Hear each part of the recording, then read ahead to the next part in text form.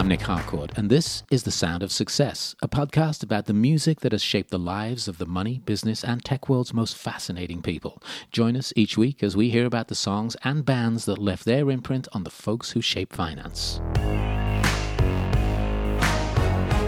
Thank God there weren't cell phones then, because if I ever saw a video of me dancing in college, I would really be just mortified. Barry Ritholtz is the CIO of Ritholtz Wealth Management and the host of beloved Bloomberg podcast Masters in Business. He also used to dance in his bedroom as a kid to Brandy by Looking Glass, saw Black Sabbath at Madison Square Garden, and will always feel certain jazz songs deep in his heart and soul. Listen as he talks about the music that made him the person he is today. Hey, it's Nick Harcourt, and welcome to our first Sounds of Success podcast for Spark Network, and our first guest, Barry Ritholtz of Ritholtz Wealth Management, who you can follow out there on his website at ritholtz.com. You can find him on Bloomberg News and on his Masters in Business podcast, wherever you get your favorite podcasts. So, great to see you again. How are you? Same here. I want to complain, but I really know I should shut the hell up. I really got nothing to bitch about. Perspective is everything, isn't it? The last time we spoke was back in September of last year, 2020. What's the general feeling for you right now? Do you see anything changing, an impact on the economy, financial markets? Where do you think we're headed in the immediate future? So this question comes up all the time, partly about the apparent disconnect between the economy and the stock market. I tend to be a little bit of an optimist, even though at times I've been very, very negative about events in the world. Retail sales are way above pre-pandemic levels. Saving rates have gone up. Credit card delinquencies are at record lows. And, there's an old joke about recessions. A recession is when your neighbor gets laid off. A depression is when you get laid off. And that really turns out to be very true. If you didn't get fired, this is a pretty mild recession. If you did get fired, it's horrible. And we very much have been watching that for the economy, for people who are out of work, for people who are underemployed. Generally speaking, there's going to be a lot more assistance available. How are you? How have you been? Where are you right now? What have you been doing? So I'm in my home office, which is upstairs at home on the North Shore of Long Island. I get up very early each morning and I start my process of going through all of my favorite websites to see what looks interesting. And that includes both mainstream finance media like Bloomberg, the Wall Street Journal, the Financial Times, the Economist, the whole run of that stuff, as well as some more esoteric, interesting media sources that cover everything from technology to arts to behavioral finance. I find you don't want to be too narrow, too an inch wide and a mile deep. It's helpful to wear a lot of different hats and have a broad understanding of what's going on. Every day I make a list of things to do. I started out of boredom. I started color coding it. And I'm the last guy in the world to do this sort of stuff. I went through college and grad school, literally never taking a note. If you're doing dictation, you don't remember a word of it. But if you're focused and paying attention, hopefully you're figuring out some concepts and then later you want to jot some notes down. But this sort of stuff is just trying to stay structured in a world with no structure. You're home 24/7. Let's get to some fun here. Enough about the business, enough about the economy. We're going to talk music. And sure. I know it's a great love for you. Why don't we start off with you telling us about your first musical memory? All right. So a lot of this is going to be really embarrassing in hindsight, but it's what starts us off. When I was, I want to say 6 or 7 years old, like single digit age, my parents gave me a tape recorder and I found myself using it to record music off the radio. And it's hilarious how things come full circle. I think the first song I recorded was Brandy. Do you remember that? You're a Fine Girl. And the funny thing is that started showing up on playlists this summer. I started hearing it again. Like, where is that coming from? And that is probably the earliest memory I have of recorded music. Now, my mother is a very talented musician. She went to high school of music and art, plays piano as well as drums and saxophone. But she can hear a song by ear and bang it out on the piano. And so I heard music growing up, but this was the first pre-recorded music I had an experience with. It's so funny. I had a reel-to-reel tape deck given to me, not at 6, but maybe at 11 or something like that. And I did the same thing. I recorded things off the radio. It's so weird when you think about it. But that's where we heard music. That's right. Different world. So what about buying music? Do you remember the first album you bought with your own money? I do. And again, really embarrassing. Wait till you hear the rest of the questions. Red Octopus, not even Jefferson Airplane, Jefferson Starship. And, you know, I always had sort of side jobs as a kid, mowing lawns and delivering newspapers. There was a store called EJ Corvettes. And the best part about Corvettes, aside from the name, was that their music department, you could go buy records for like $3.99 and $4.99. Like $5 for an album was fantastic, even as a kid. So Jefferson Starship, Red Octopus. That's, you know, that's pretty embarrassing.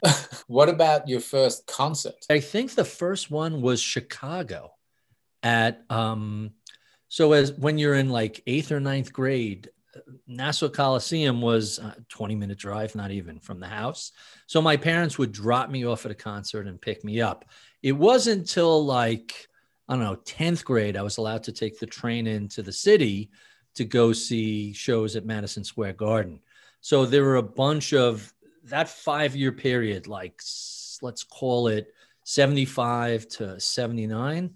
I saw a lot of great shows at those venues. I can't count how many times I saw Jethro Tull or Boston or, you know, go down the list. I always kick myself about missing a little place called My Father's Place in Roslyn, 20 minutes from where I lived back then. And in my senior year, I missed seeing the Police play a show there. It's like a 200-person venue. And then I saw Black Sabbath at the Garden, and this is one of those shows that just stays with you. This little up-and-coming unknown band opened for them named Van Halen, and blew the roof off the dome. Wow. It was great. Black Sabbath from my my hometown, Birmingham, over in England. There was no animals getting their heads bitten off at that concert, I hope. I think Ozzy was pre-biting heads off period. The 70s, you know, Paranoid and Iron Man and that whole run of albums he was still relatively, you know, I don't want to say sober, but, you know, rock star sober, which is not brain damaged yet. Right. So when you're buying these albums as a teenager and you look back on the music that formed you, what's an album that you will go back to or an artist that you will go back to when you want to dance? That's an interesting question. It depends on the type of dancing. You can't go wrong with the Great American Songbook and going back to Frank Sinatra and that for that sort of dancing. You know, I think back to college and the B-52s and the Talking Heads and Oingo Boingo and go down all the hair bands. And that's a whole different sort of style of dancing. Thank God there weren't cell phones then, because if I ever saw a video of me dancing in college, I would really be just mortified. You know, the dancing is one thing, but just in general, I'm so glad there were no camera phones around when we were younger, because, oh my gosh. Brutal. What about an artist or, again, an album, perhaps when you feel a little melancholic, you know, when you want to perhaps just sort of like sink into yourself, maybe even have a little cry? Is there something that you come back to? Sure. It's funny because it depends if I'm in the mood for something old and melancholy or new and melancholy. So old and melancholy, I just love the Ella and Louis duets. And there's something about it that it's just this wistful, beautiful, foregone era that's kind of fascinating.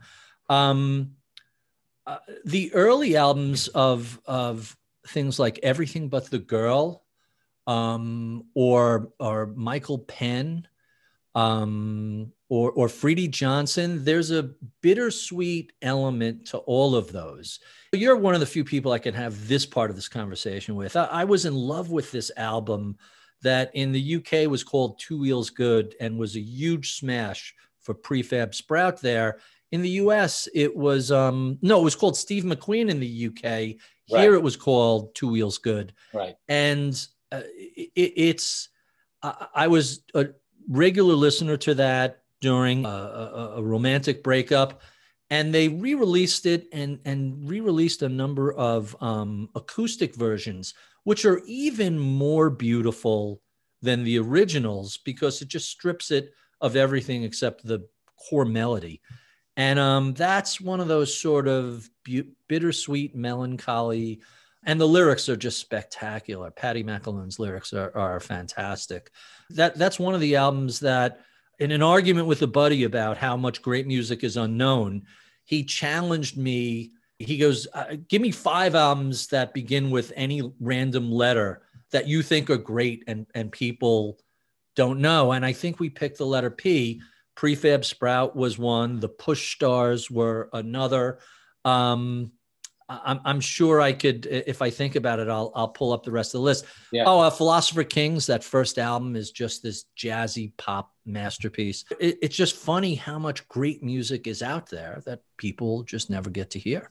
Spotify and streaming services get a lot of flack for the right reasons, that they don't really compensate musicians and songwriters. But having said that, they're such a resource if you want to dig in and discover music and find playlists. And, artists like Prefab Sprout, for example, who I am also a huge fan of.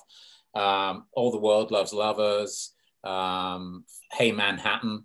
Before I even came to America, that song, Hey Manhattan, I was like, I got to go there. And it was exactly how I thought it would be from the video, And there's an album called Jordan the Comeback. Sure. It's just such a fabulous, fabulous album.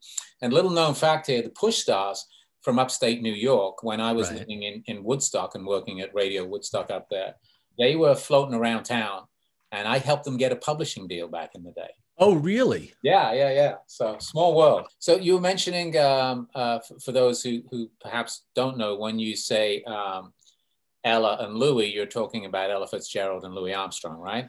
Really? I don't know. I don't know who's listening, Right. Yeah, I guess. So they did a couple, they did Porgy and Bess, but they did a couple of duets together, and it's just spectacular.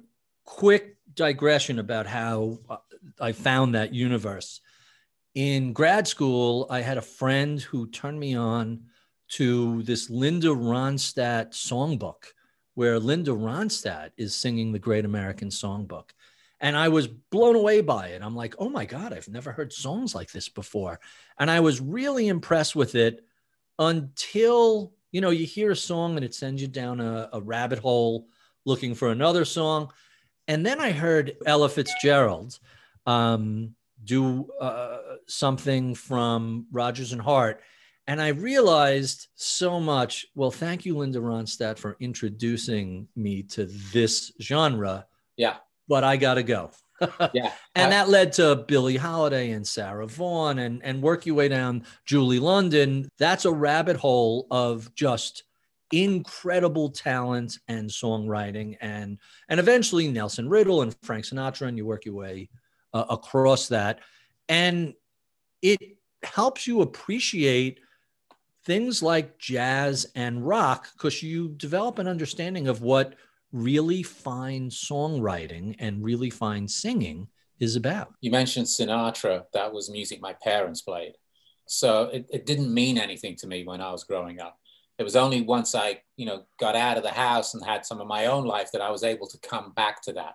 Right. Do you have any artists like that at all that was played around when you were a kid and you're like, oh, that's old folks music, and then perhaps later on you came back to it? So when I was a kid, I'm born in the 60s, so I kind of missed all of that. You're a young fella. But not relative to everybody else these days. But my whole crew, we all had older brothers and sisters. Now I'm the oldest in my family, but many of us had older brothers and sisters. And that group of people when we were in our early teens in the 70s, in the mid 70s, they introduced us to the Beatles and Creedence and Beach Boys and a whole run of British Invasion, from the Stones to the Who to, go down the list, that we probably would have found eventually. But it was nice kind of getting that introductory guided tour. I never thought of any of those as kind of old fogey stuff. They were always like, oh my God, what is this? This is amazing. And growing up in a household where there was a lot of music with a mother who was a musician, I never really had that attitude. The closest thing to an old fogey was Elvis Presley, sure, who I never really, I was either too young or too old. I was too young to appreciate him, and it was too new to be retro for me. Sure. So that was the closest thing. And every now and then I'll circle back to a song of his, and I'm like, oh, that's really good. The other person I kind of knew of and heard and came back around to with a finer appreciation later in life was Johnny Cash. Johnny Cash wrote an amazing number of songs. Absolutely. And, I'm not a giant country and Western fan, but then you start to hear some of these songs stripped of the style and redone by other people. That's the beauty of cover songs, is that they can reveal a certain inherent beauty in music that you may have missed, either because you didn't like the person's voice or the style, but that's the fun of cover songs. And there's something to be said as well for Johnny Cash covering a whole bunch of contemporary songs, which he did towards the end of his life. I was not a fan of country and Western music growing up. Obviously, it's changed since then, and we have pop country and we have more old school country. But many years ago, I had the good fortune to go to Long Island and build a stage for a concert that was at Montauk. They used to do these concerts to save the lighthouse. And Mm-hmm. one year, Billy Joel would host it, and the next year, Paul Simon would host it. And I went down and got hired to build the stage, and Paul Simon was headlining. The Highwaymen were next. So you get to see Johnny Cash, Willie Nelson, Chris Christopherson. That's a murderer's row right there. Oh my God. But it's the old outlaw country music. And once I saw that, my third eye got a little bit of a squeegee as far as country music is concerned. Because, the depth of the songwriting. Right. Is Waylon Jennings was the other guy. That's right. Hey, you could say the same thing about Dolly Parton. Her songwriting is just, people don't realize how much stuff she's written for other people that have been massive, massive hits. Yeah. So if you're just somehow joining us on this conversation, I'm Nick Harcourt, and it is the Sounds of Success podcast of Spark Network. Our guest is Barry Ritholtz. And Barry, as we move through these questions, I was asking you about what made you want to dance, what might make you feel a little melancholic. Do you have a favorite artist that never quite made it, or an artist that you thought was going to become huge and didn't? Somebody that's just special to you and you can't quite understand why they're not bigger stars? So there are dozens and dozens of artists like that. Where do you even begin to go with this? The first Magic Numbers album. I love that record. That's a spectacular record. Yeah. It sold like 40,000 copies. It sold some absurdly small. Now they ended up finding success in soundtracks and elsewhere. There are a handful of songs that I end up playing over and over again. And we mentioned the Push Stars. I don't know how Drunk is Better Than Dead is not like a massive, massive hit. And then the Eels are another band. The song Beautiful Day, I don't know how that doesn't open up movie soundtracks constantly. It's just one of these things that it just grabs you, and there's no way. And you could go down the list of is it Roman Candle? I'm trying to remember the name of the band. Roman Candle Says Pop. They're like, their debut album is this like lovely pop. I think they're also from Athens, Georgia, where REM is from. And when you actually research it, what makes a hit, Derek Thompson wrote a book called How Hits Happen. And there's a shocking amount of random fortune that determines what becomes a hit and what doesn't. It's not merely write a great album, write a great song and get it out there. There's a whole bunch of other moving parts that have to come together to make it happen. So I just have so many things I'm entranced with and surprised more people don't appreciate them, that you look at it and you say, all right, it just, for whatever reason, the fates didn't smile on that song or that band or that album. And it was destined to be somewhat below the radar. You know, I've been very lucky to have a career where I get to play music first, you know, and help break artists throughout the years. And for every one that broke, there's another 100 that I thought would and didn't. And as you said, it's a variety of circumstances. You know, if the record label promotion guy is not into it, that could be it right there. Or if you're not able to tour, you mentioned Magic Numbers, obviously a British band. I love those guys, but they didn't really get to spend that much time here. And there's so many things you have to do, as you mentioned. So many things have to line up for something to actually break. Right. Look at the first Magic Numbers album and look at the first Vampire Weekend album, which in many ways are similar.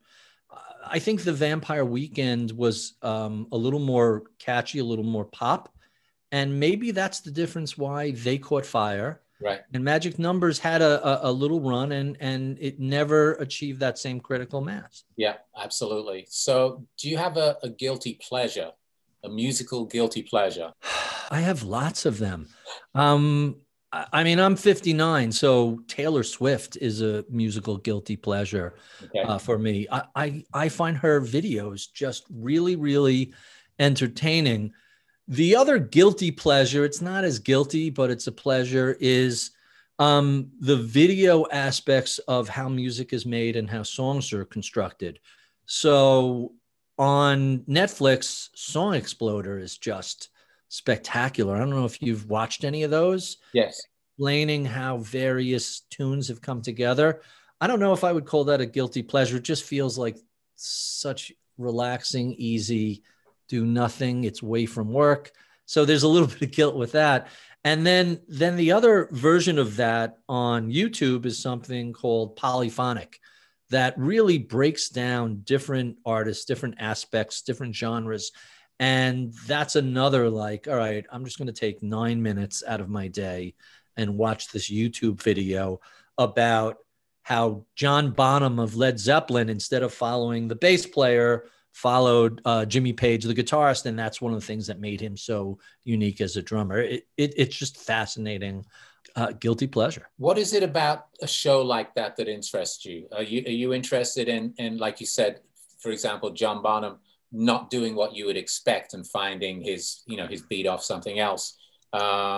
Or when somebody explains perhaps how a song came together, what is it that's interesting about those things for you that we wouldn't know unless we sure into it? So I have no music training. I have no musical education whatsoever. I like what I like. I don't like what I don't like. And I feel very much that I am ignorant as to not so much what I should like, but why I like what I like, other than I like the way that sounds. And some of these things give you a little bit of music theory and a little bit of explanation. I was just talking about a book with a friend. If you've seen the show Hamilton, Lin-Manuel Miranda and his, I think, co-scripter, trying to remember if there's a person who worked on the score or the lyrics, but they put together a book called Hamilton Annotated and essentially explain the derivation of every single lyric. You might not have referenced that this was a Beastie Boys cut up and this came from Wu-Tang Clan, and it's just like crazy. And as you read it, it's like, oh my God, I didn't notice that. It's amazing. I love those sort of things that fill in the blanks of what you might not have noticed on your own. And so those sort of shows, really not having any sort of professional musical knowledge, filling that in sometimes helps you appreciate music a little more. Are you like I am when I go into an art gallery? I know what I like, and that's pretty much it. Oh, yeah, for sure. So my wife teaches fashion illustration and design. She's been teaching fine art for years and years. So I've been dragged around museums all over the world. You know, we always do the guided tour, and she snorts and laughs at all these things. You know, it's so pretentious, and so art should speak for itself. Now, if you want to fill in some background and some details, hey, here's why the artist went this way and how his career developed, and this, after spending all this time working in colors, Rothko decided to move to black and white for this chapel he did towards the end of his career. Like that's a little interesting and gives you some context. Right. But I think a song should stand up on its own, and a piece of art should stand up on its own. And you should say, I like that, or I could live without that. And I don't mind learning about those things. I'm thinking about Rothko because I just saw the documentary about his life during lockdown, which could be any time in the past year. It's all a blur. but you know, learning about how an artist evolves and how their craft develops is kind of interesting and can give another dimension to your appreciation of the art. But ultimately, the art has to stand on its own. If it needs a sales pitch, it ain't that good. We're working our way towards the last couple of questions here. Do you have a favorite song? Now, I know everybody has favorites. And as you can imagine, because I do this for a living, I get asked this many, many times. And for a long time, I always found it hard to give an answer because there's so much stuff that I like. But eventually I honed in on a song that I know that whenever I hear that song, I feel good. Do you have something like that? I have lots and lots of songs like that, but it would be impossible to pick. It's just, okay. There's just, you know, and I've mentioned a number of them. There's an endless array of things. It's funny because as you go through your life, there are different songs that, you know, and if you use iTunes at all, you'll get a play count. And you'll say, wow, I really played the hell out of Elvis Costello this year. Sure. It's funny to see something like that pop up. But I can remember different periods of my life when different songs, different albums just dominated. Like I could, relative to other milestones in your life is what frames the time and the place. Like I can remember in 86, 87, just playing the hell out of the first 4 REM albums, one on each side of a cassette. And anytime you get in the car and go anywhere for a weekend trip or something. Yep. And that was around the same era as I want to say Prefab Sprout, and Freddie Johnson and Michael Penn, the No Myth album. I think I had Freddie Johnson and Michael Penn on flip sides of a cassette. Right. This was early in the CD era, so you didn't have a giant collection of discs to play whenever you wanted. So we would all copy tapes for each other. Yeah, you tape somebody's CD onto a cassette. Right. Do you have a recent discovery that you'd like to share with us for our Sounds of Success playlist? Because we're putting together a Spotify playlist with songs that are picked by and subjects of this podcast. So we mentioned covers earlier. There is a cover of Bill Withers' Lean on Me. Let's see if I can find that.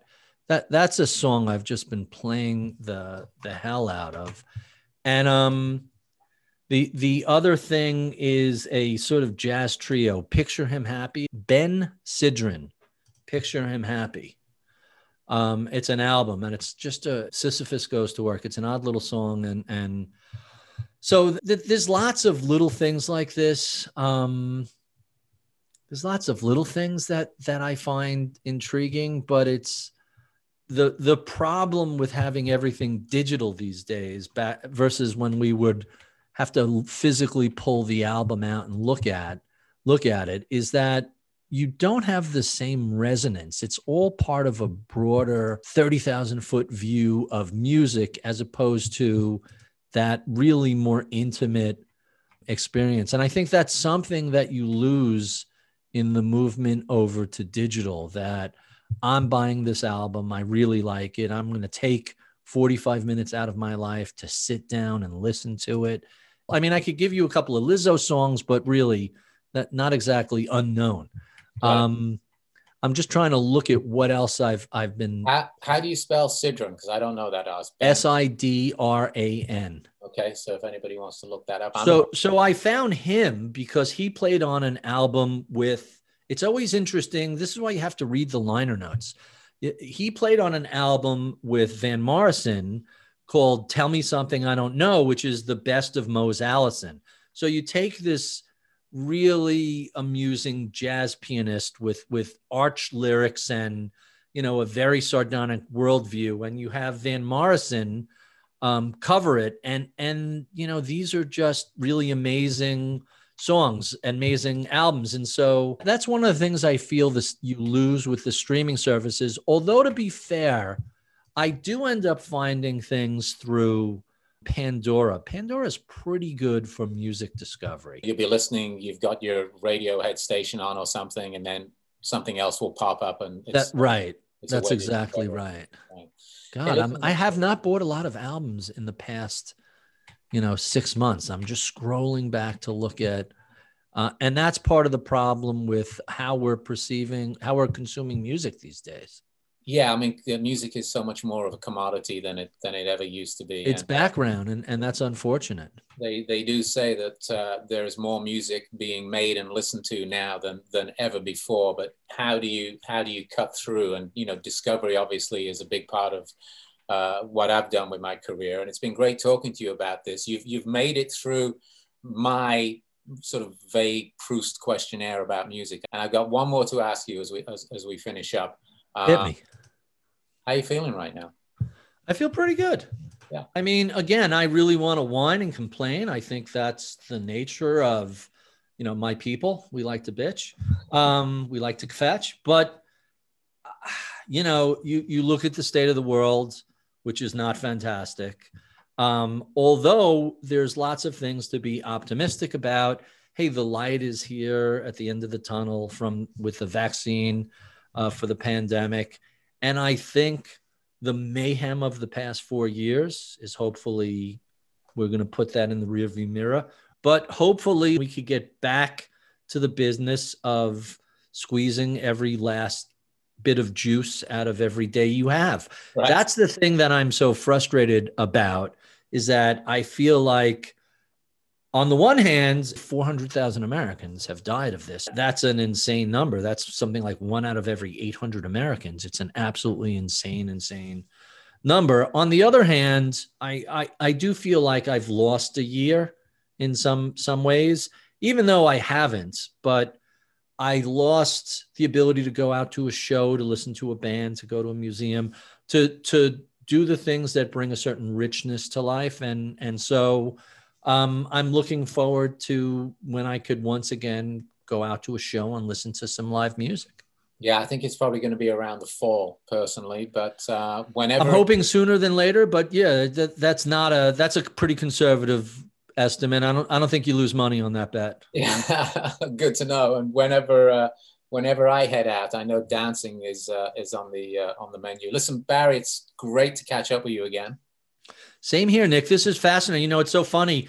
I do so much media. I speak to so much stuff, and I never get to talk about this, which is just endlessly, fascinating to me. It's fun to talk to you about music and, the music that you grew up with, the music that formed you, and the music that you love. Thanks for joining us. My pleasure. Thanks for having me. Thanks for listening. The Sound of Success is produced by Elizabeth Thompson with myself, Nick Harcourt, for Spark Network. Our theme music is by Keita Klein. For more episodes, find us on Spotify, Apple Podcasts, and at sparknetwork.com.